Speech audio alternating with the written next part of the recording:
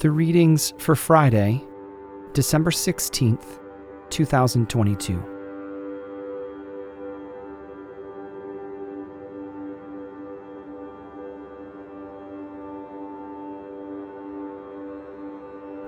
Let us listen to the book that we love. From the book of the Psalms, number 80, verses 1 through 7 and 17 through 19.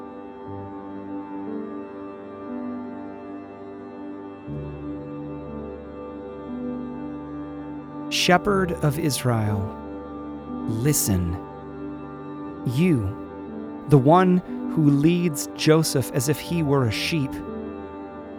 You, who are enthroned upon the winged heavenly creatures.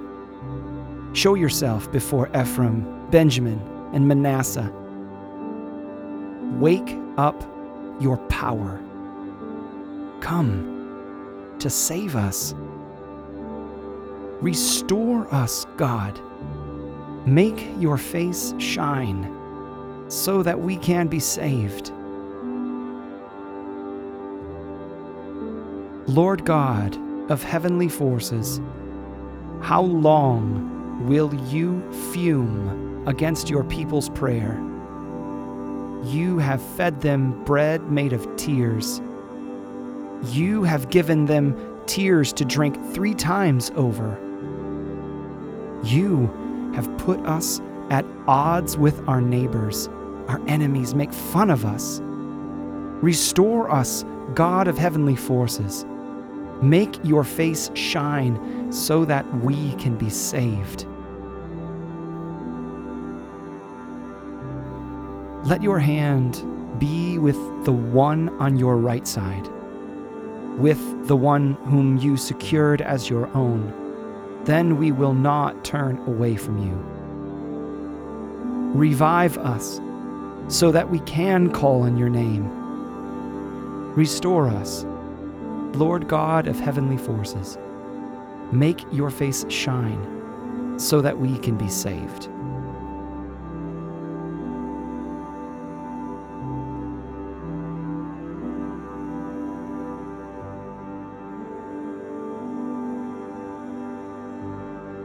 Let us listen to the book that we love.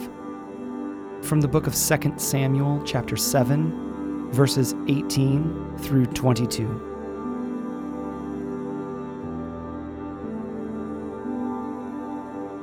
Then King David went and sat in the Lord's presence. He asked, "Who am I, Lord God? And of what significance is my family that you have brought me this far? But even this was too small in your eyes, Lord God. Now you have also spoken about your servant's dynasty in the future, in the generation to come. What more can David say to you? You know your servant, Lord God. For the sake of your word, and according to your own will, you have done this great thing so that your servant would know it.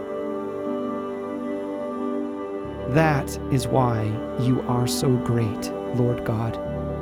No one can compare to you, no God except you, just as we have always heard with our own ears."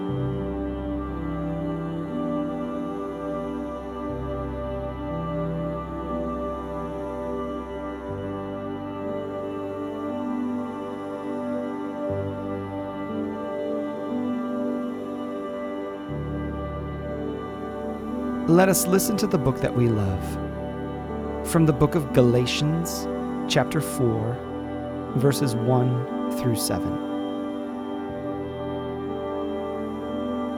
I'm saying that as long as the heirs are minors, they are no different from slaves, though they really are the owners of everything. However, they are placed under trustees and guardians until the date set by the parents. In the same way, when we were minors, we were also enslaved by this world system. But When the fulfillment of the time came, God sent his Son, born through a woman and born under the law. This was so he could redeem those under the law so that we could be adopted. Because you are sons and daughters, God sent the Spirit of his Son into our hearts, crying, "Abba, Father." Therefore, you are no longer a slave, but a son or daughter. And if you are his child, then you are also an heir through God.